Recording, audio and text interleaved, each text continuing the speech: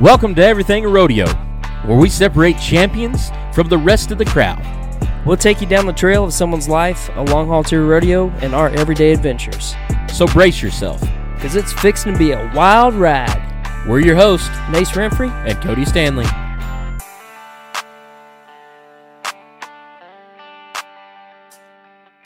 Well, ladies and gentlemen, boys and girls, welcome once again to the Everything Rodeo podcast.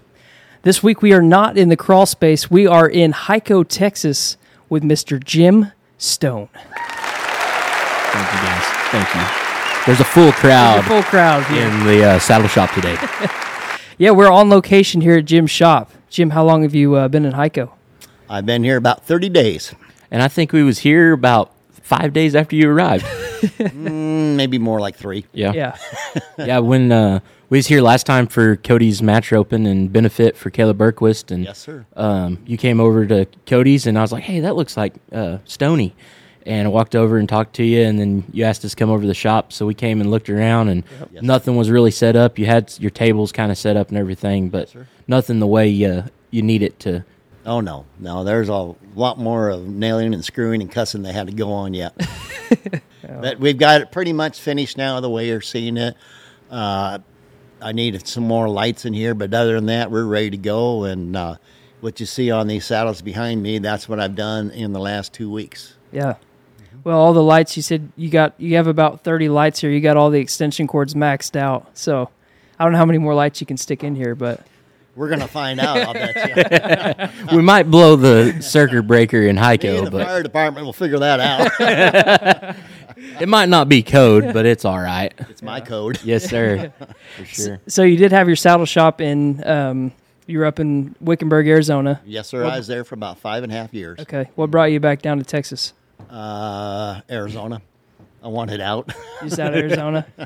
Would you say you had a lot of obviously that's roping capital of the world up there, so It is in throughout the winter, but it's a feast or famine. Yeah. And so what happens there is what's your longevity going to be when it only has those 4 or 5 months of really good business with everybody coming in? Yes, sir. You get a lot of exposure to a lot of people that are not going to find you elsewhere. right. But by the same token, you got to make a living. And if you can't make a living there all the time, then you end up being a park ranger. Yeah. Yes, sir. And you're only good when the park's open. What about with your 2-year wait? Did that play any effect on It was the season? 5-year wait when I was up there. Okay. Wow. Yeah, and because I had a full retail store with all the clothing and stuff in Yes, there. sir. And so now when they are all down there, because you have the snowbirds and the people that are not ropers, and they take up all your time,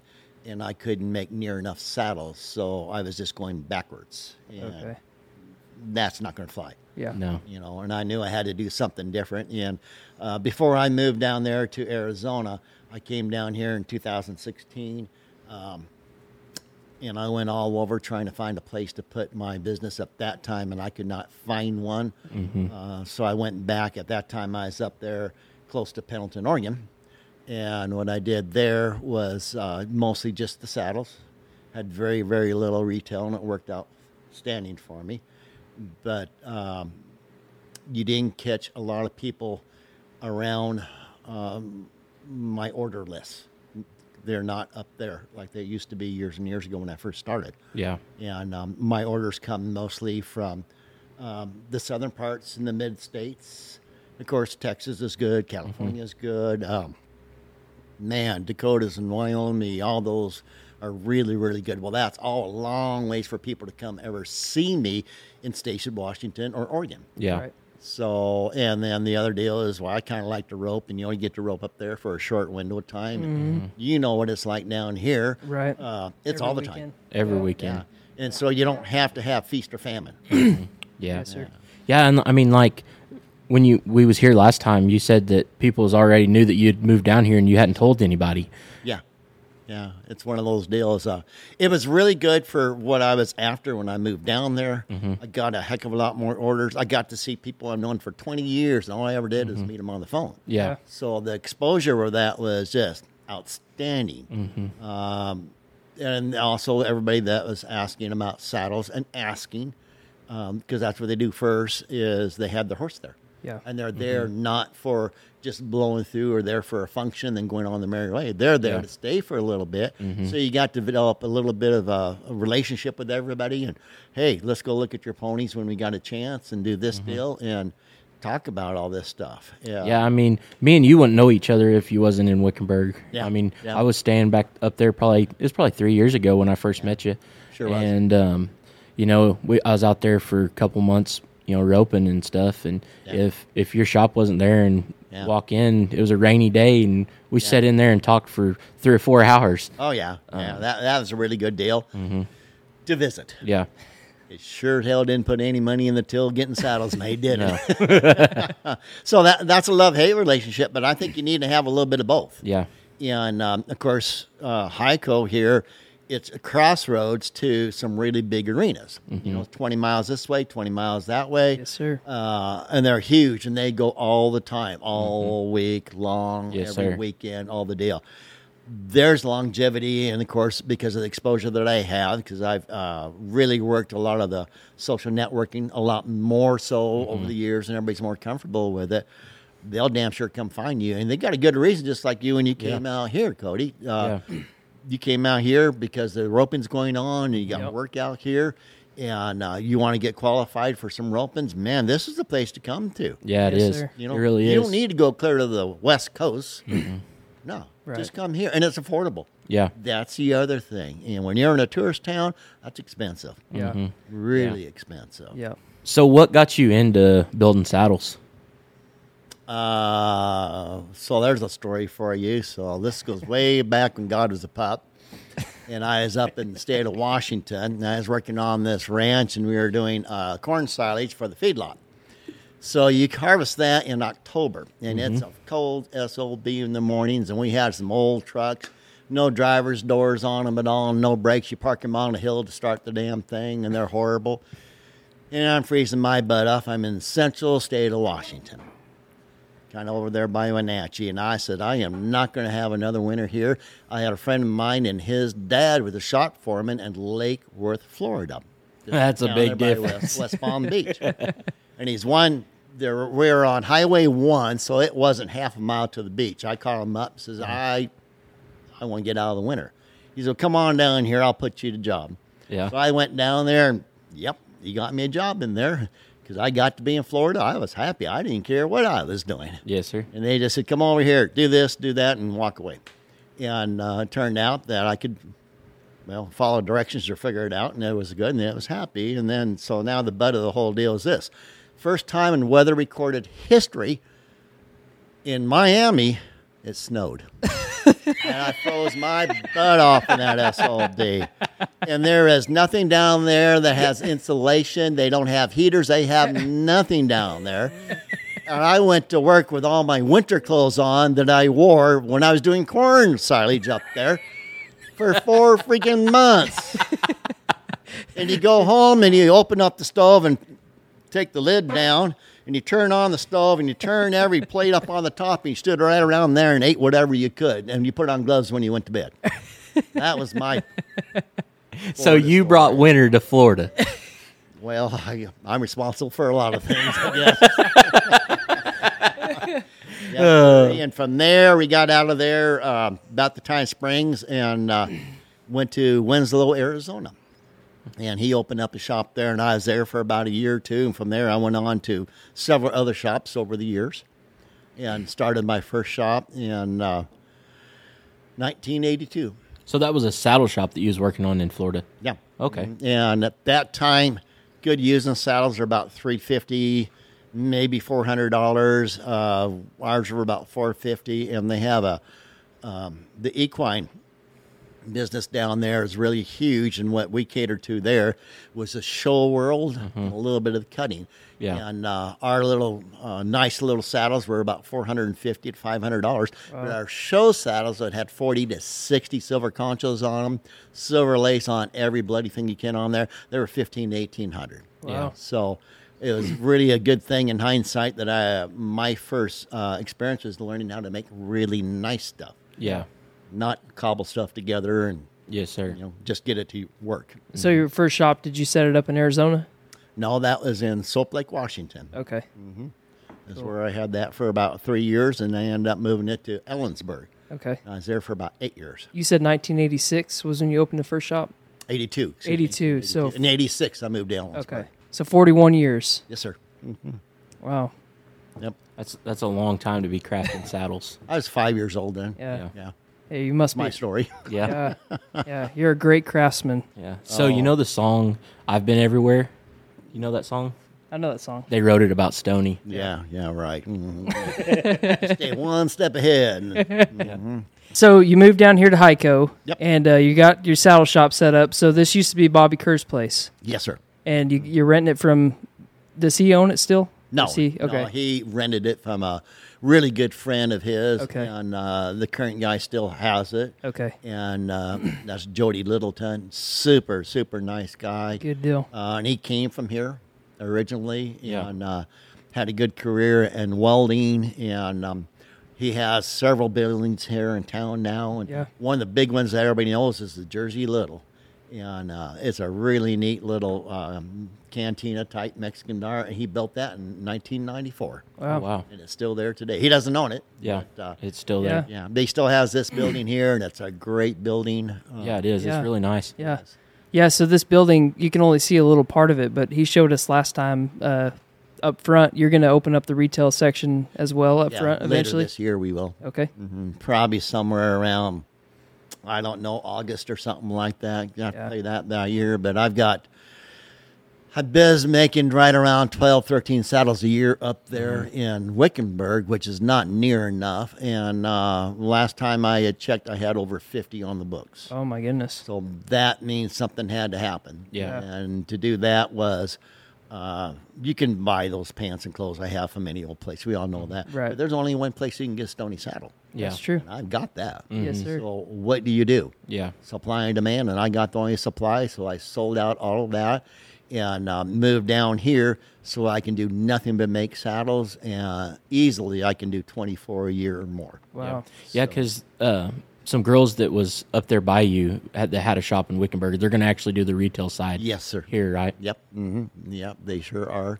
And I'm not going to carry much per tack, and what I do carry, most of it's going to be the stuff that I make, or I will buy some quality stuff like your pads Yeah. and bits and stuff like that. But I'm not going to get heavy into it. But heck, you can't buy a curb strap within 60 miles of here, I don't think. Yeah. The closest is up there to Granbury, Weatherford, and that's about it. So, Yeah, and in most of them places, if you get one, they're too long. Yeah. yeah, they don't And only work. have 3 holes in them to adjust. Yeah, remember That's one of my biggest pet peeves on curve chains is like they only have 3 little holes in them. So why do those guys make them like that? I don't know. Simple. Didn't your grandma tell you never trust a skinny cook? Yeah, Why? They don't eat their own cooking. yeah, that's How true. many of them guys use a curb strap? Yeah, Yeah, none of them. That's Well, the reason they make it and- that way. and they're using patterns that was from 90 years ago. Horses were built way different back then. That's what I mean. Yeah. You use the son of a gun. You have your horse run off on you. You can say, who made that damn curb strap? That stupid SOB. Yeah, Oh, that was me. He's got a front foot hung in it. yeah. Yeah. How long does it take to make a saddle start to finish? I don't know. What's your next question? Next question is, we got some sewing machines behind us. How old are they? Oh, that one right behind you, the brown one, it's not that old. I've had it for about 4 years or something. And you got to have one of them. I don't like them, but they work. Yeah. The other one, I don't know how old it is. It's a Landis number 3. Oh, there's some patents on there, so it can't be any older than the newest patent. And the newest patent on there is from 1911. Oh, my goodness. So it can't be older than 1911. But whether it was made in 1912 or 1938, I do not know. But I'll guarantee you they quit making those back in the 30s and 40s. But it's still kicking. Yeah, that's Still what you gotta running have good. it. Yeah. When that thing doesn't work, you know what it is? A boat anchor. Yeah. Yeah. That's not a sentimental deal. That is there to make money. Yeah. So, That's awesome. would you call yourself like an artist or a craftsman or just a saddle maker? I don't know. I'm just a saddle maker, I guess. So, You know what an artist does? He says, "Oh, look, that's just gorgeous." mm-hmm. Yeah, I do. I wonder how much I can get paid for that. Yes, sir. Difference. Oh, yeah. Yeah. So everybody sees, if you're like this stuff that's sitting on the table here, it looks good, isn't that pretty? Yes, sir. Yeah, and that's what you look at when you said he's a craftsman, he's an artist, and everything like that. So do you think a guy that builds a house is an artist? Close the door and it won't shut, you're still going to call him an artist? Probably not. Yeah. You're going to call him a piss poor carpenter, ain't you? Mm-hmm. So what's he got to be first? A manufacturer. Yeah. Yeah, and that's really what saddle making is You're damn you right. you make it from the ground up. Yeah.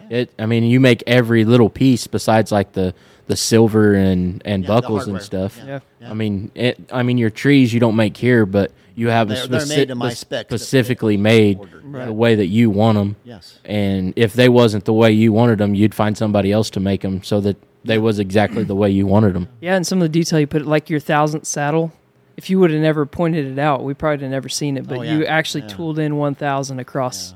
Yeah. Yeah, that's Yeah. crazy. The gentleman that matched Cody, when we seen you there a couple of weeks ago, Yeah. he has that saddle. I gave that to him to ride Okay. on Cass his Newman? horses. Yes. Oh, wow.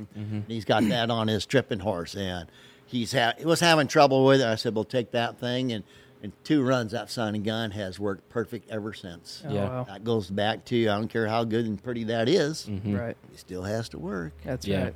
Yeah, you didn't just take a piece of junk tree and tool the leather really nice to make it, Yeah. a nice. You kept doing everything. Yeah, there's a the lot of perfect way. things that comes involved in it, and everybody has their own little idea. And who's right and who's wrong, that's a matter that's always up for debate in any venue. Doesn't matter what it is. But the first thing that you got to realize, I don't care who you are, how big your buckle is, how many patches you got, how many saddles you made, wherever it is, that damn horse doesn't know and he don't care. Yeah.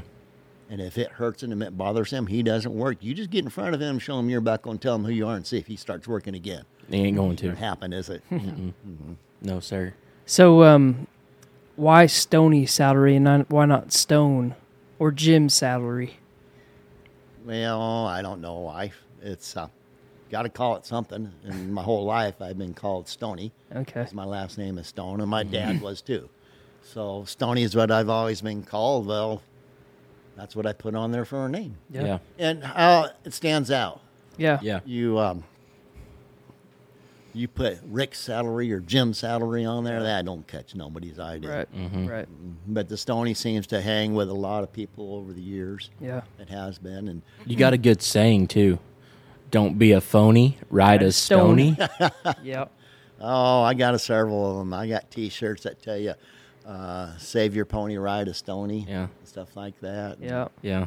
They go pretty good, but yeah, What was your favorite saddle that you've built? haven't made it yet. Yeah. Right now, one that I have for my current horse is that's probably got the best seat for my butt, at least, because that's who I made it for. Yeah. That I've ever made, and it's one of those deals. Is there's nothing in this life has been made perfect yet. Yes, sir. There's always room for improvement, and I've made a lot of saddles for myself, but this one right now, I sit on that thing. It's like sitting in a recliner to my butt. It's comfortable. I'd rather sit on that thing than sit in the sofa. Yeah. Wow. And I had a gentleman who I got my last horse from, and I had made him a saddle, and he's got a little 12-year-old boy's butt on him and no meat to stay. And he said, "Oh, I can feel this and I can feel that." And so he took that seat and opened it up, and he says, "I can feel this," and I did that and took it all off. And I said, "Okay, whatever makes you happy, He'd sit on it. I said, "Oh, that's better," and try this. And so I'd sit on it, and gosh dang it, we got it all done. And I have to say, he was right. I did not pay enough attention as he did. It didn't bother me. Yeah. 10 times better seat when I was done. And so when I built this one, that's what I did in mine. Wow. Yeah. And big difference. Yeah. Oh, yeah. It's amazing. Like sometimes feedback from customers or anything like that. Sometimes to you as a creator, well, at least for me, like when I'm doing video work or something, someone's like, hey, maybe try this. And it's like, oh, it kind of, you're like, oh, I'm the creator and I'm the one who had this idea for this. Oh, but then you go back. Never do that. That's the worst in the world. Well, yeah, but when I go back and I look at things and I'm like, okay, like when you're more open-minded and stuff, it not only teaches you a lesson, but I don't know, it's pretty cool that like now that you sat in it, you're like, wow, it's just the little details like that. Yeah. And it's, everybody likes them old saddles and like this and that, and they don't realize it. It's an antique, okay, in hindsight. But what it was back then, that was a cutting process. That saddle that was made in 1903, that was the top of the line. Right. And then in 1923, it's changed, and it changed, and it changed. That's called evolution, isn't it? Yes, sir. Yeah. So you want to compare your Dodge truck now to the Body T? Or Big Model difference. T? Yeah. But you had to make the Model T before you got to the next one and the next one and the next one until you have what we have today. And these guys says, nope, this is the way I do it because I learned from George, I learned from Sam, and nobody's ever better than Sam. You're done. You're not a master. You're just done learning. Yeah. And that is your fault. Yeah, if you want to be a master in something, you can never quit learning. Yeah. Therefore, you can never be a master. You will always be a student. Right. And if you're a student of cooking, what are you going to learn? The different things that are out there that you can mix to make your different meals. Yeah. Right. Yeah, have that different kind of rich flavor, and it could be a cuisine from how many different countries. Yeah. And learn how to play with them and do all that. Right. And to me, in this world, it's very simple. Look how the roping has changed since the 50s and the 60s and the 80s. And rodeo in general. Yeah, all of it, And look at the bucking stock. Holy smokes. They didn't have stock like that back then. Hell, just go back to the 80s, the early 80s. Yeah, I laugh at the TV broadcast they have before or back when they bucked. Yeah. Like, no, they didn't buck back then. Yeah, right, yeah. Look at them, what they're doing today. Yes, sir. And what they do for them animals Yeah. to make them buck that hard. I mean, them suckers go to spas and get swam, and they eat better than we do. And it's just, back then they was just an animal. Yeah. Now they are athletes. Well, and same with the Cowboys. I mean, they're working out. They're doing, they have certain deals that they're warm-ups. I mean, you watch Tim O'Connell before, like, any rodeo, and he's just, I'm like, it's crazy. I mean, those guys are, like, running and, like, in full gear, just ready before they get on. It's wild, so. Yeah, and they got to, because if they don't, the next guy next to them is going to. That's right. Yeah. And that's how they make their living. Yeah. If they're not in shape and be able to ride them bucking horses that are way better than they was back in the day, they're not going to get a paycheck. Yeah. Just like if you don't get a saddle finished, you're not getting a paycheck. That's right. Yeah, I figured that out real quick. Yeah. And it's different. The other thing, when I got my own little deal going and I got asked to make some barrel saddles, and they were trophy one. First one I had was a trophy one, and then somebody asked for one in that. And that's where I first got a little bit of reputation, somewhat local. In, say, 150, 200-mile radius, was barrel saddles. Well, that's a pretty simple deal because back then, those were some of the worst-made saddles in the world. Yeah. Yeah. There ain't nobody that built a saddle that ever rode one and gave a shit about them. Right. Yeah. And they were always the cheapest saddle. Look at the price tags on them from back then. They weren't much of a saddle. Yes, sir. The girls fought with it, and I want a barrel saddle. I don't care what saddle. I want it to fit like a roping saddle. Yeah. Down low on them and up on top where it's supposed to be, not sitting in the middle of their back. You take all the power away from them. Why do you think they put their bareback riggings and their saddles clear up on their shoulders, guys? Get away from all that power. Yeah. And when my saddles are made and designed to fit that way and you put them like you're supposed to, guess what happens? They still have all their power to run. Yes. Yeah, You are there with them. You're ahead of them instead of behind them. It's better to have a quality saddle that fits one right than light fiberglass ones that everybody's riding. I don't mean nothing. If that was the case, every girl that weighed 110 pounds is going to be in the top 15 of every barrel race everywhere in the country. It ain't happening. Never has and never will. Right. But it's everybody says, well, every little bit counts. No, I'll tell you what counts is what did you feed your horse? What did you exercise your horse? Yeah. How did you haul him? What did you do in the stall to take care of him, rescue him out?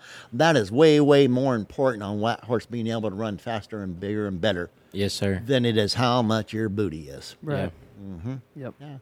And I think a lot of them are figuring that out. And it's kind of a long way around, but why do you think they got all these little gadgets now that they got the plates they stand them on, they got the deals hang on their hip and all the blankets and all this other crap?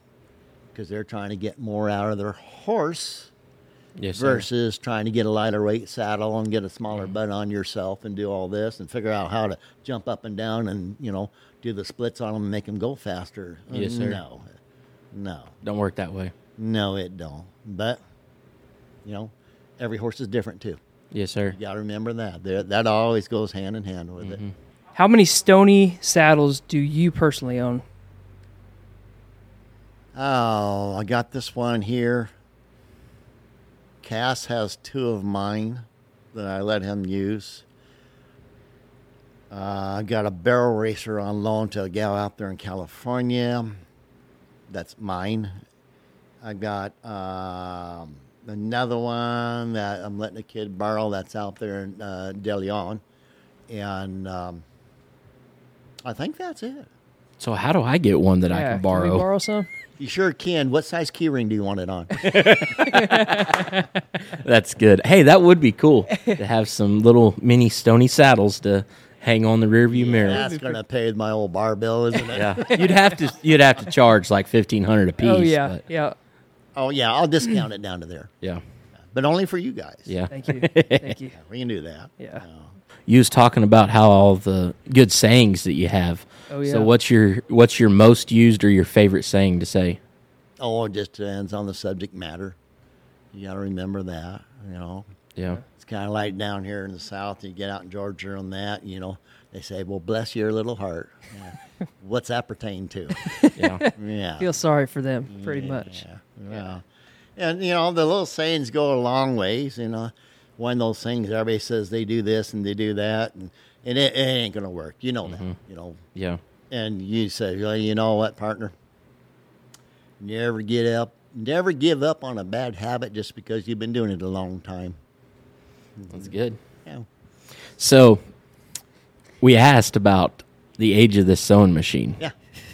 And we watched a video on YouTube that you did a couple years ago with a TV reporter, and you said you was sewing a skid boot. Yeah. And he asked the same question. How old is that sewing machine you're on? You said I don't know and I don't care. Yeah.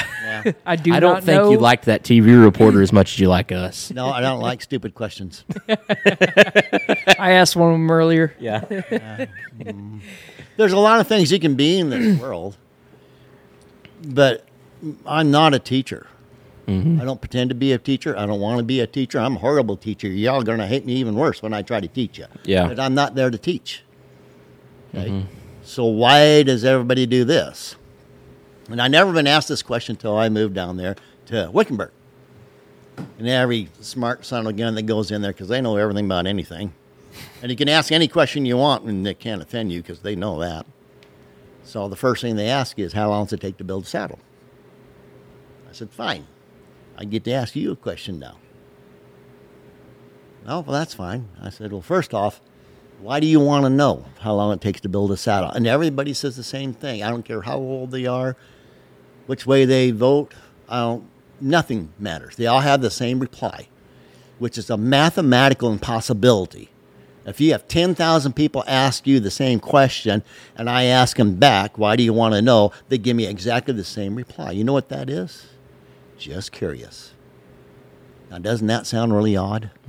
In 40 years, I never got asked that question until I moved to Wickenburg. And really what probably the real reason is because they want to figure out how much you're making per hour to build their saddle. That or when they're going to get their saddle. No, no, they have nothing to do with a saddle. Yeah. They're just in there being you're having to be a park ranger. Yeah. Well, how come? Why? Where? And all this kind of garbage. Well, what business is it of yours? Oh, just curious. Well, that's fine. Yeah. Go up and talk to the salespeople or something like that. I'm back here working, paying my bills. And, you're going to go back there and ask that cook, where did you get the meat from? How long is it going to take you to cook that? How long is the stove? But they all have the same question, just curious. I said, yeah, you're wanting to find out how much money I make in a year off a saddle. Well, no, I wasn't. Yeah, you do, because the next question is going to be, where do you get your products from? How much money do you have in a saddle? How much time do you have in a saddle? How long does it take to make it? So no matter what you tell you, they're going to do the math in about 20 minutes. And pretty soon when they go out that door, do you know how much money he's making? Holy smokes.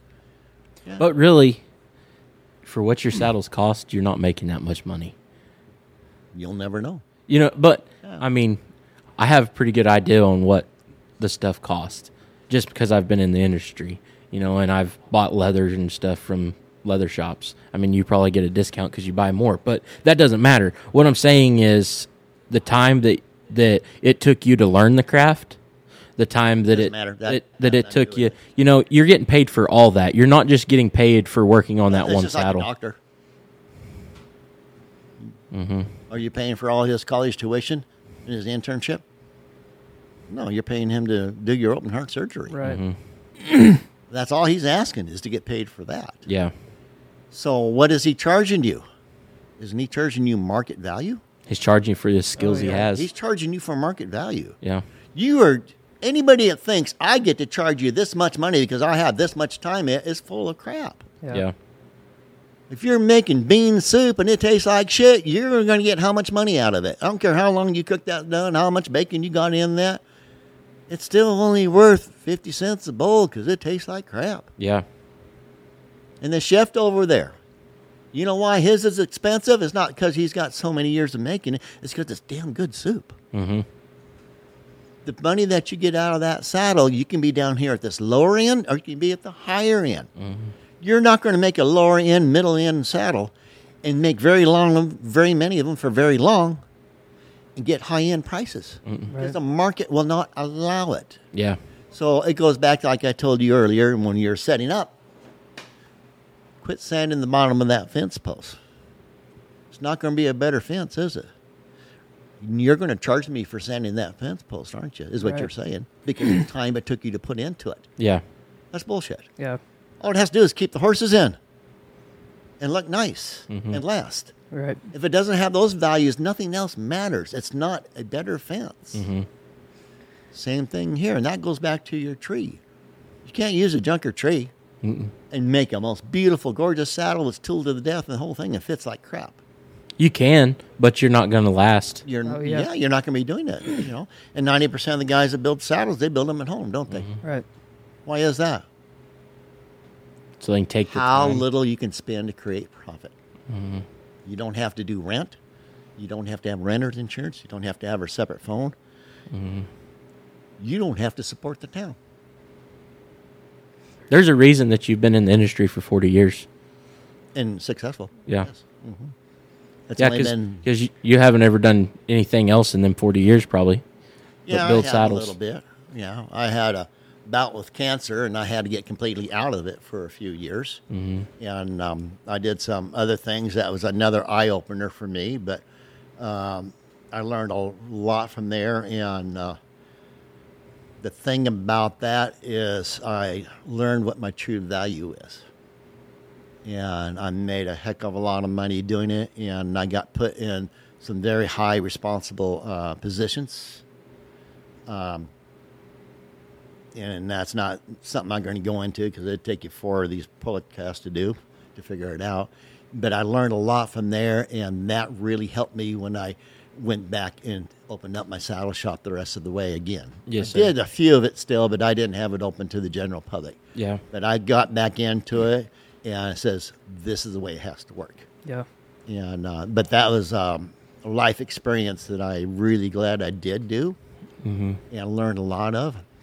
You have to be very affirmed in your decisions and why you do what you do, how you want. Yes, sir. And it's not because you like to do it. No, bullcrap. That's a hobby. Yeah. That's a hobby. But at what point did you realize what you were worth? In the saddles is I came back from that little deal when I was done with that and went to work in a saddle shop in my name wasn't on the saddles, of course. I was just an employee there. And I had people coming to me asking me to make a saddle that had Stoney on it. And they hit me up pretty bad on the deal. And I had no idea what to charge. And I just went, I had things paid for. I was okay. I just doubled my old prices. So if it was $2,000, I went to $4,000. And if this option was $500, I said $1,000. They said, fine. I went, holy smokes. You know? So if you don't get out there in the real world and test your stuff, what's your net worth? Because here's the deal. You think you're worth X amount, and you get out there in the real world and you find out you're not, that's a big eye-opener, isn't it? Yeah. Okay, that's an overinflated ego. That means you do not know, you did not research your venue very good to know what it is. Right. But what's the other way around? You're leaving a lot of money out there on the plate, aren't you? Yeah. Whose fault's that? Your own. Yes, both of them are your fault. Yeah. Okay, this has nothing to do for the love of everything. This has to make your living. You got to pay the bills. Got to put the kids through school. You got to do all these things. Yes, sir. Isn't that more important than whether or not you love it? Because you can love that thing to death and still go broke and be homeless. Yeah. But you find the people that support you. We were having this conversation on the way here, actually. Yeah. You know, as a freelance videographer or what we do, you know, it just seems like we've had a lot of opportunity to go shoot content, like shooting videos and stuff, you know. But it's always been one of the things I struggle with personally is like being told no. Yeah. You know, I try to lower my prices to accumulate whatever it is for them to say yes. You know, I'm scared of the word no, but don't be. Yeah, Be scared of not saying no. Because if you do this and you're doing it at their price that they're wanting to pay you, is that the customer you want? No. Well, and you're not working for yourself anymore. You're working for them. Right. Well, no, it's worse than that. Well, because you're going to go broke in 6 months. Yeah. And not know it.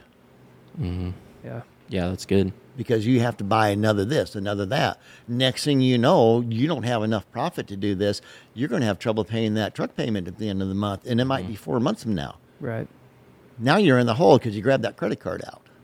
Now, how are you going to dig yourself out of that? You have to raise those prices. Right. Again, anything in this world, I don't care if it's a gadget or widget, is based off of two things and two things only, and I don't care what professor and what college you go to do this. It's based on supply and demand. Yes, sir. Everything in this world is based upon that. So why does everybody build saddles at home? Again, how hard do you want to work?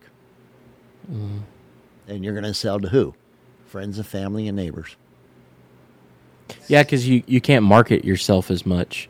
I mean, you can't market yourself at all. Yeah, I mean, you can do what little bit in the internet. Yeah, but that's about it. But everybody's going to come around. Well, we'll go out to George there. Maybe he's there. Maybe he's not. You go out there 4 times and he's not. Four different days during the week. He's probably not building saddles then. Well, he is. Is he doing it for a living? Well, yeah, but what do you do when you don't want to work that hard? You have to change your standard of living to fit how much you want to work. Yes, sir. There's a lot of different things. You know, why do I have the things I have in here? It's to earn a living. And it goes back to how little you want to pay to create profit. One of the little sayings that I have, and you want to be a ditch digger. Now, you can go out and get yourself 5 shovels and 4 guys, work for minimum wage. How much money you got into this? Their day's wages and the cost of those 5 shovels.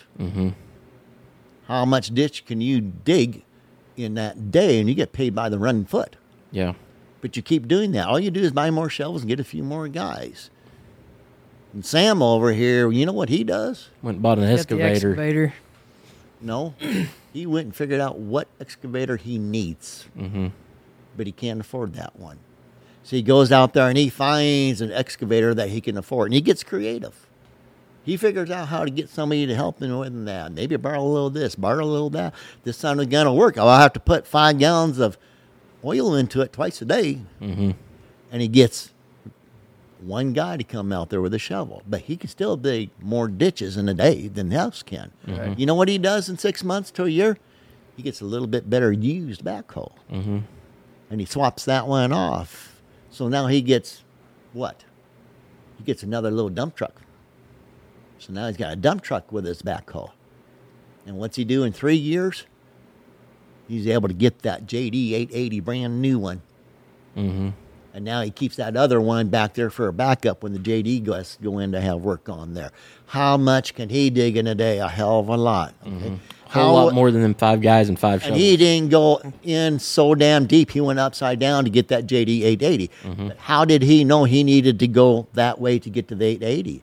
You don't know what the end game plan is, where you want to be. How are you going to get there? Mm-hmm. Just go ahead and put that big old motor on your boat and take the rudder off and turn it out there and go round and round. Tell me you're a fisherman. You can't even make it back to the shore. Right. Yeah. And that's the reason I have what I have. Yeah. Mm. So while we're on the topic of like good advice, yeah, what would you give your younger self? Say in your 20s, what advice would you look back and give yourself now? Get the hell out of a bad deal faster. What was that bad deal? Oh, anything can be a bad deal. It can be a bad relationship on a personal level. It can be a bad deal in a partnership. Mm-hmm. It can be a bad deal in a business relationship. It can be a bad deal because of the location or the building that you have. If this isn't working to what you think it needs to be, get the heck out of there. Yes, sir.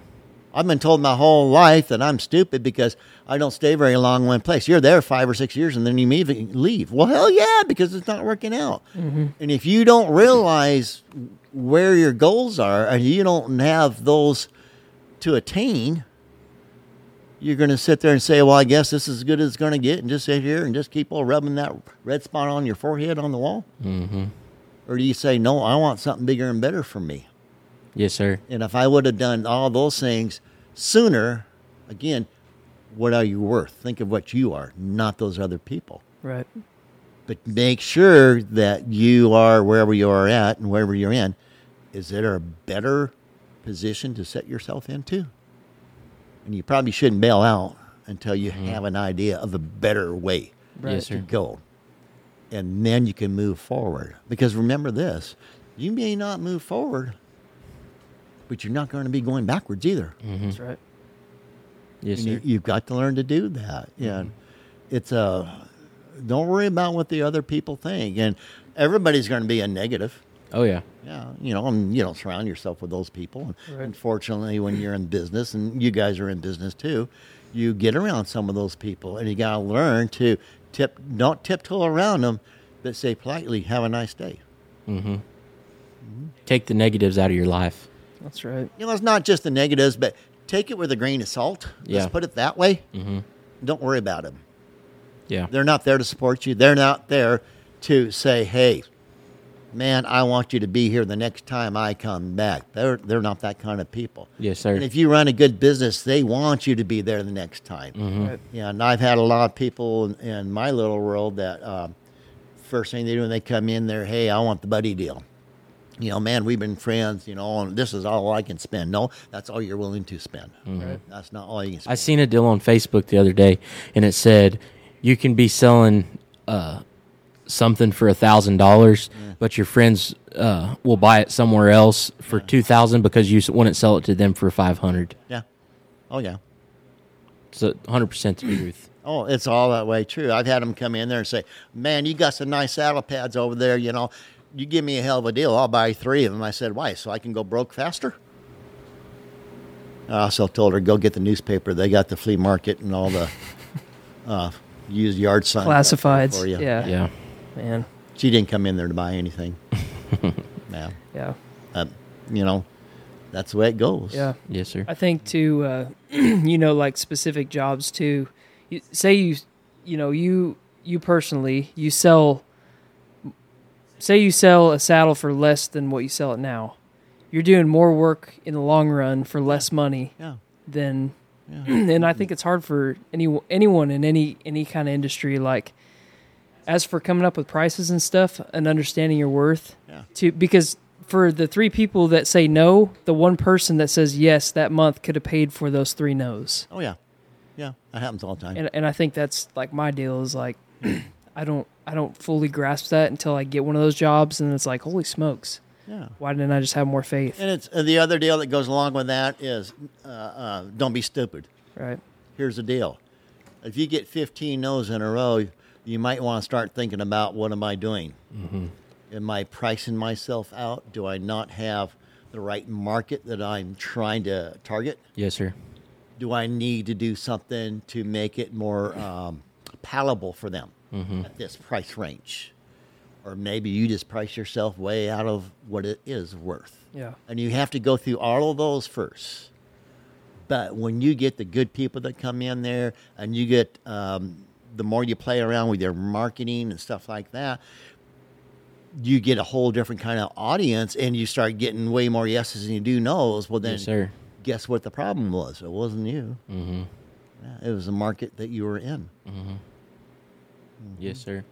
So we've talked a lot about like your success in saddle making. Let's talk about some of the successes you've had in the arena, roping steers. Oh, I've had a little bit. I ain't going to say I got any huge qualifications or nothing like that, but I've done fairly well. When is it? It was in the late 80s or 1990 when I first started tripping steers. Yes, sir. And I went to the first 3 circuit finals that they had in the Columbia River circuit. And I think the last one was in 93 or something like that. And then I qualified again in 2015. So I thought that was a pretty big gap to That's pretty cool. Yeah, get old and wrinkled up on and still be able to go to. So are you still tripping steers, or? I've got a tripping horse, and I didn't trip on him since I've got him. Mm-hmm. I haven't had that opportunity, but you can head and heel on him. And yes, sir. I haven't gone to very many ropings, but I won a little bit of money. Not enough to pay for him because he cost a lot of money. But yeah, I'm ahead of the game still, mm-hmm. and so that's a good deal. But and that's the other reason I wanted out. I want to come down here. There's a lot more tripping around here. More to do it, and everybody wants to say, well, how did you learn how to build a saddle? I learned a lot of different ways to build a saddle because I worked in a lot of different shops. Mm-hmm. How did I learn how to build the saddle that I build today? Because of the horses I was riding. Yeah. The horses, like I said, it doesn't care who you are. You just go ahead and get on that big old sorrel son of a gun and go out there and jump on him, and you knock something down, you get off and jump off, and he runs off on there. He does that about 5 times in a row, and he bucks and does all that. What are you going to do? You're going to keep entering and going and spending yourself $1,000, $1,500 a weekend? Mm-mm. Or are you going to go get some help? And it ain't his feet, and it ain't his tongue, his mouth, his bit. You're going to do one of two things. You're going to start looking at that saddle and what you got going for fitting. You're going to try something different and have some different ideas on it. Or you're going to quit doing it and just go back to build saddles and say, look who rides my saddle. Right. Yes, sir. The customer is the horse first. He Yeah. can't compensate for nothing. So what pros do you got riding your saddles? Oh, heck, I don't know. I don't really try to keep track of that. One of the trees back here is for Troy Tillard, and he's been to the steer roping finals a few times. The guy I got my horse from is a good friend of mine, Chris, and he's been a couple times, and he's got, I think, 3 or 4 of the saddles like that. There's some trophy saddles that I have made that some of those guys are riding, which is unusual. Mm-hmm. And but in the team roping, and I think maybe in the bulldogging, there's a couple that have been to the finals. I have quite a bit on that, but I just hate to drop names. Yes, sir. It just I take my pride in when they come in that door. They're happy. They want another one, or somebody rode it. And I've had several bulldoggers say, I rode so-and-so saddle, and man, I want them like that. Yeah. That's a compliment. That's and awesome. The deal is they don't say, can I get a discount? Or, man, boy, I can get you some publicity. I can sell these saddles. Well, I don't think I have a problem. You did find me pretty good, didn't you there, son? Yes, sir. And that shows me is the more you try to market to sell it, guess what they're going to do? The more they're going to try to knock you down. Right. Mm-hmm. Mm-hmm. Yeah, because they think if you got to market a bunch, then you're hurting. Oh, yeah. I can get them out there for you. You just look at me. Yeah, you take care of me. Guess who they're going to send to you? All their buddies to come over there and, hey, he gave me a deal. He'll give you one. Use my name. And that's what happens on that thing. Yeah, I think with what you just said goes along with what we were talking about earlier, too, with the backhoe thing, like, you're only as good as your equipment. Oh yeah. So definitely. Imagine a team roper who's riding a saddle that's hurting his horse, and then he has a good saddle or whatever. Same thing with in business, like it is. The first couple podcasts we did, we had crappy equipment, and then by our third podcast, we ended up biting the bullet. But now it's just like it saves more time in post production, and it's just a better experience for everybody, for us, our guests. So it's just in any scenario, just having the right equipment allows you to become greater at whatever it is that you're doing. Well, yeah, it's pretty hard to be bread maker with dull knives. Yes, sir. Right. Yeah, you can make a pretty good biscuit out of it the third time around, but you ain't gonna make a sandwich. Yeah, and it's true, and I got that big clicker back there, and they're pretty expensive. And there's a lot of people that have clickers, and they do. They're good businessmen, and those dies are very, very expensive. And I have about $27,000 in those dies. That clicker only costs you about $5,000. Now, what if I didn't want to put about $2,000 or $3,000 in dies? How much use am I getting out of that clicker? Not much. Not very damn much at all. Right. But those $25,000 in dies makes that $5,000 clicker worth a whole lot more. Yeah, and I've had majority of my dies. I first got those dies in it would have been in December, I think, 2008. And I've never had to send one back to get sharpened. I've never had to have one back to get welded on. And since I've gotten the dies, I have made over 500 saddles. Wow. And you figure those that are $4,000 to $6,000 a piece. Mm-hmm. Divide that into that $27,000. There's not one thing back there that owes me a dime. Mm-hmm. Right. I could throw them away and still be way money ahead. Yep. Yeah. But that made me a way better saddle maker. Yes, sir. Because every piece is the same from saddle to saddle to saddle, and faster and quicker. Yeah, and you don't have to cut them, every one of them, out by hand. Right. Yeah. No, I always said if I lose that clicker and lose my dies, I'm going to just go to McDonald's and flip hamburgers. I ain't never going to cut a dead cow again. Yeah.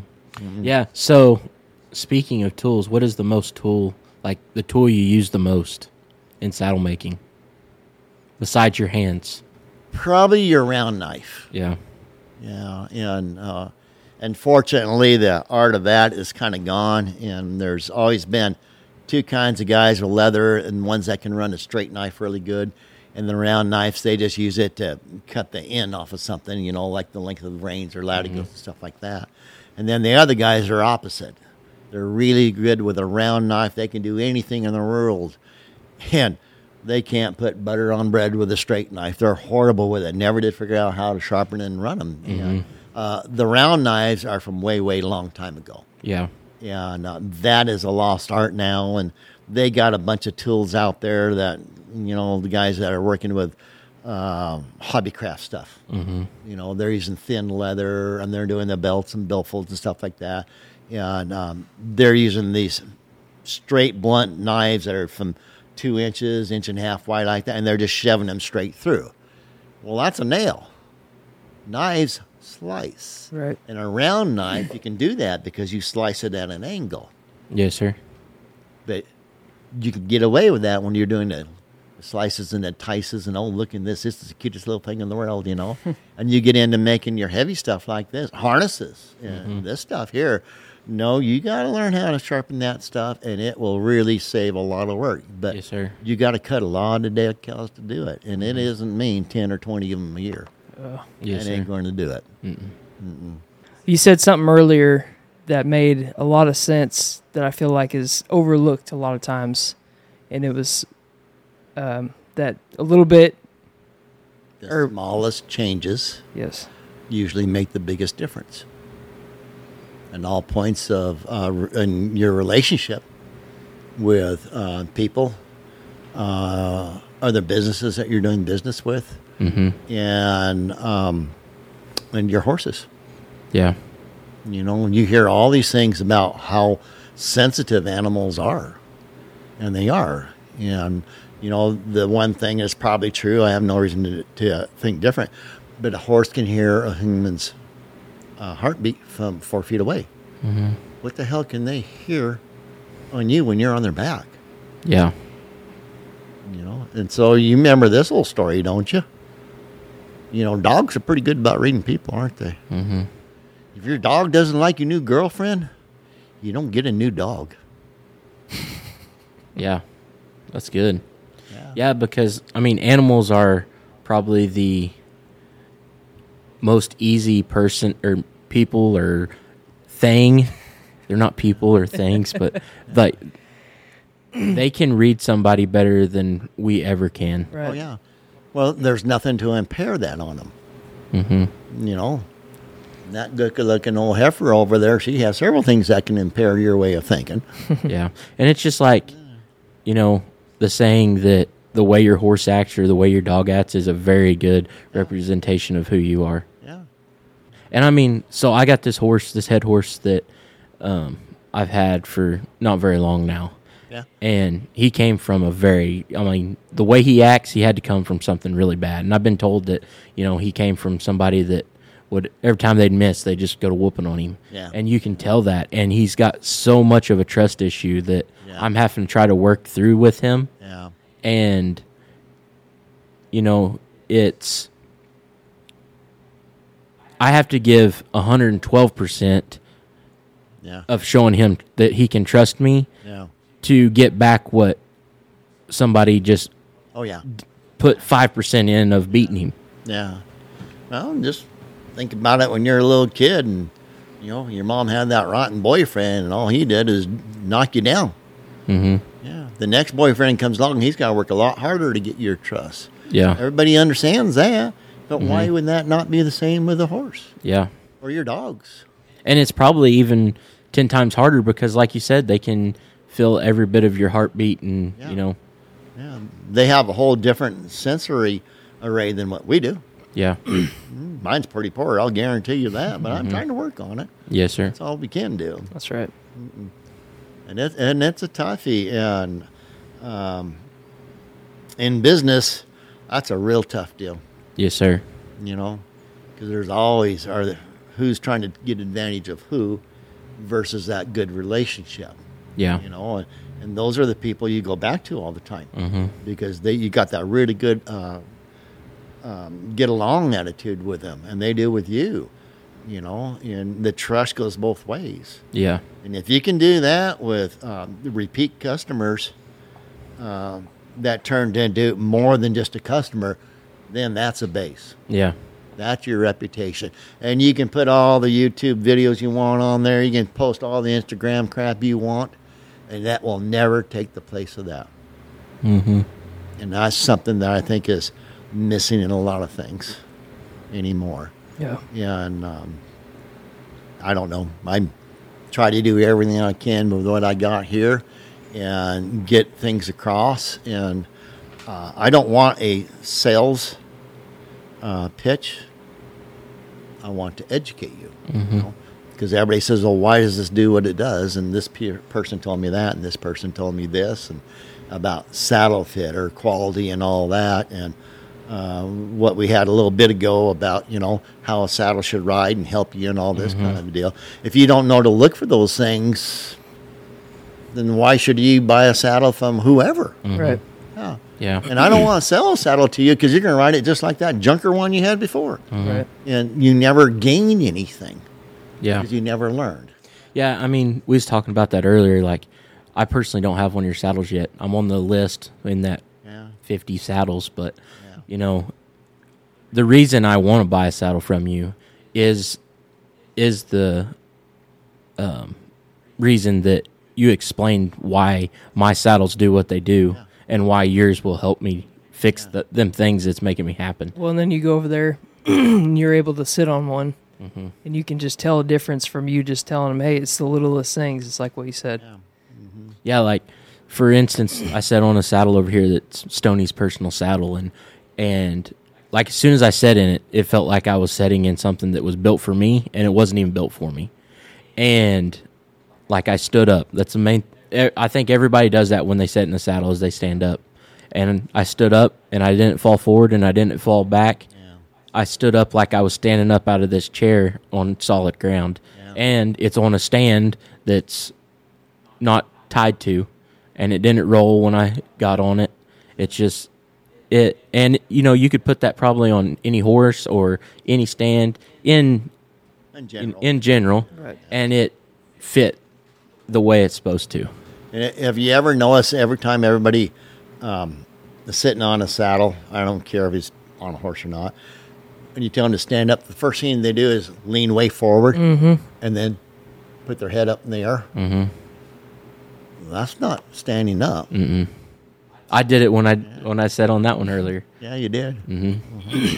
Because why did you lean forward? Because we don't trust what we're sitting on. Because you would fall. Yep. Mm-hmm. Yeah. But once I figured out that I could stand up in it, and it not make me fall back or fall forward. Yeah. I could actually stand up the way you're supposed to. Yeah. That's how you go up a set of stairs. Mm-hmm. You go off the ball of your feet, and that's what pushes you up.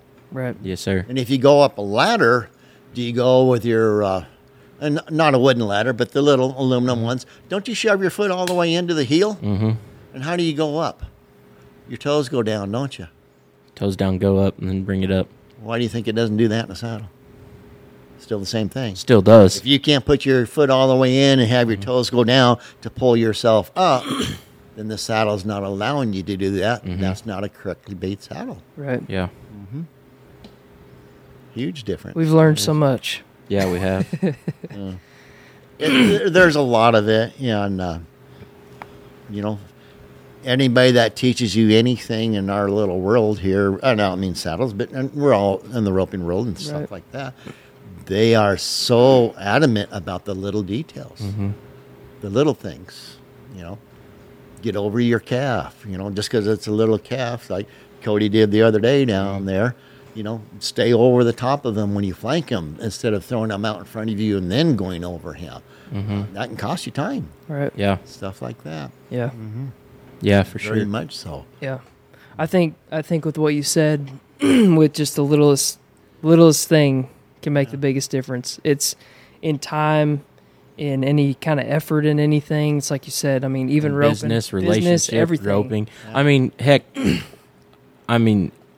just in 5 minutes over there, you showed me 30 different things that was wrong with my roping. Yeah. Well, no, it wasn't wrong. It was places that you could improve on. Right. Yeah. But the second that he did it, I you felt could the just difference, you could see a difference. Yeah.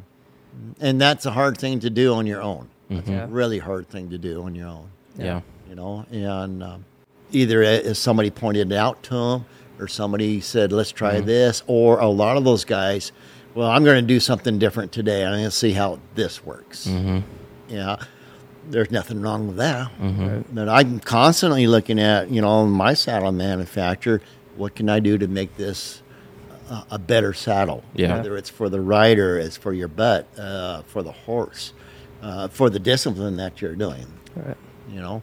Barrel racer wants a whole different kind of seat and fender hanging on them than somebody does. That's a steer wrestler. Right. And one of those deals. Yeah. Definitely do. Yeah. And hopefully we'll just keep doing it over the years. And your ultimate goal is to always make each saddle better than the last one. It's not to make the best saddle that you ever will in your life. Because you can't. You never will. Yeah. I think there's so many saddle makers out there, or names on saddles. There is, yeah. There's not a whole lot of actual saddle makers that want to perfect their craft and do it to the best of their ability. Well, they are. They're to them. This is their realm. This is their perfection. And it's a growing process, and you either have to do a lot of things, and people have to order something that's going to challenge you. Yeah. Bring it up and says, "Hey, this is really nice, but this here isn't working." And if they don't, and everything that you make is the same thing over and over because it works, remember what I said about that little sore spot on your forehead? Don't give up on it because you've been doing it a long time. Yeah. There's a lot of that out there in the saddle world. Goes back to skinny cooks. Yeah. Because they don't know what to change or improve upon if their customers don't challenge them to that. Yeah. Well, And you got to be open, like you said earlier, to change. that. Yeah. They can't tell me what needs to change exactly. Like, I want you to take this nail out or move this screw. But they can say, this ain't right here. I'm feeling this or doing this. Or Right. I'm having issues with that. that is a chance for you as a mechanic or wherever you want to call it to rise to the occasion. Mm-hmm. Yeah, because I mean, if you want to listen to the customers that ride your saddles, and they told you like what they think could be improved on, or what they was feeling, if you wouldn't have did any action to that, you would still be stuck in what you was doing, and you probably wouldn't be here today. Yeah, but it's one of those deals too. It's so you asked about my success in the arena, and I've had a little bit, nothing that I'm going to brag about. Been too busy building saddles. But let me put it to you like this. Do you think a good race car driver is a good race car mechanic? Probably not. Think a race car mechanic is a good race car driver? No, sir. But what if that race car mechanic says, hey, give me the keys. I'm going to take it for a spin. Mm-hmm. And he takes it up there to that 180, 210, and it does whatever it says. He's going to come back. You know what he's going to say? Come back tomorrow. I'll have this fixed. Mm-hmm. Yeah. Skinny Cook says, well, what do you think is wrong? Okay, I'll fix it. Mm-hmm. No. You don't have to be AJ Foyt, race car driver, good. But you better get your ass in that saddle, or in the saddle, or in that race car, and get that son gun up there at that level. Yeah. And that doesn't mean 85, 120 miles an hour. That means at 185 miles an hour. You better be able to do that. And if you want to know if the saddle drops the bullet on you when you're competing, get on there and go out there on that big-time horse that doesn't wait for you to ride. You better have yourself a seat and better grab your butt on there. And now you're going to find out how good your equipment is or isn't. Yes, sir. And if you put your toes down and you fall forward on there and he's running like a dirty dog to this on gun at the third light pole and you're fixing to fall off, you're going to go back and say, I'm going to take the saddle in this back room and work on it. I'll be right back. Mm-hmm. Those are the things that is going to propel every individual higher up in their endeavors, in my opinion. Yes, sir. Sure. Mm-hmm. Yeah.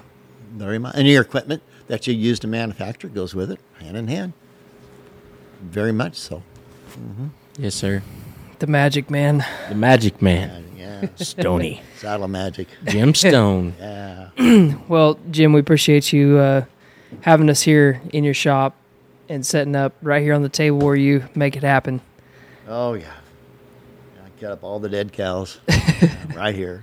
Yeah. Well, thank you guys for having me. Appreciate having you over. And I really enjoyed it. Just a good time. And I hope everybody out there enjoys listening too. Oh, they will. There was lots of great information, motivation. I felt like I'm ready to go start business. Yeah.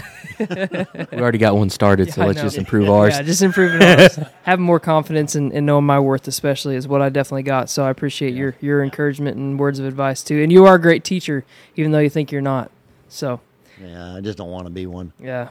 Well, with that being said, the way that we end our podcast is we usually ask our guest what the first song is that comes to their mind, and then we sing the song together. Boy, I have no idea on that one. We'll give you some time. What's your favorite song? I don't have one. You don't ever listen to the radio when you're... Shoot, he's got the radio playing all the time. All the time, and it's just noise most of the time for me. There's not a lot of it that I hear at all. You know, the words and stuff especially down here, and I love the Texas music. Yeah. I don't care. This isn't the top 60 or 80 or something like that. Yeah. And it's so many songs that I have not heard, and some of those in 15 years. Yes, sir. And there's so many more new artists out there. There is. Just do a fantastic job that I really, really like their songs, but I sure don't know the words to none of them. Right. I haven't heard it enough. Yeah. We got to sing a song. We'll start singing it. Okay, classic country, what's first song that comes to your mind? Shoot, I don't know. Who's your favorite artist? Oh, I don't really have one. Of course, George Strait is George Strait? Yeah. All right, let's start there. What I'm going to do, I'm going to pick one because you'll know it, and we're going to sing it. Is that cool? Well, I don't sing, but you can. You're singing. You're singing it. You can sing. You're the Magic Man. All right, here we go. We really shouldn't be doing this. No, by George right, Strait. You shouldn't be.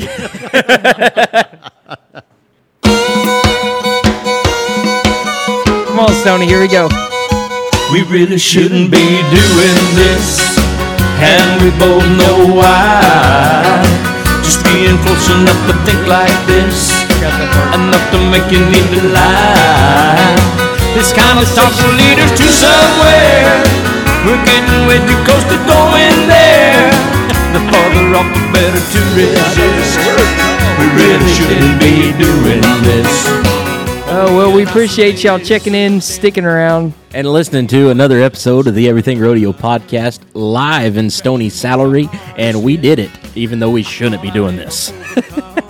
Yeah, that was a little rusty, but we gave it a good shot. We gave it all we got. That's what matters.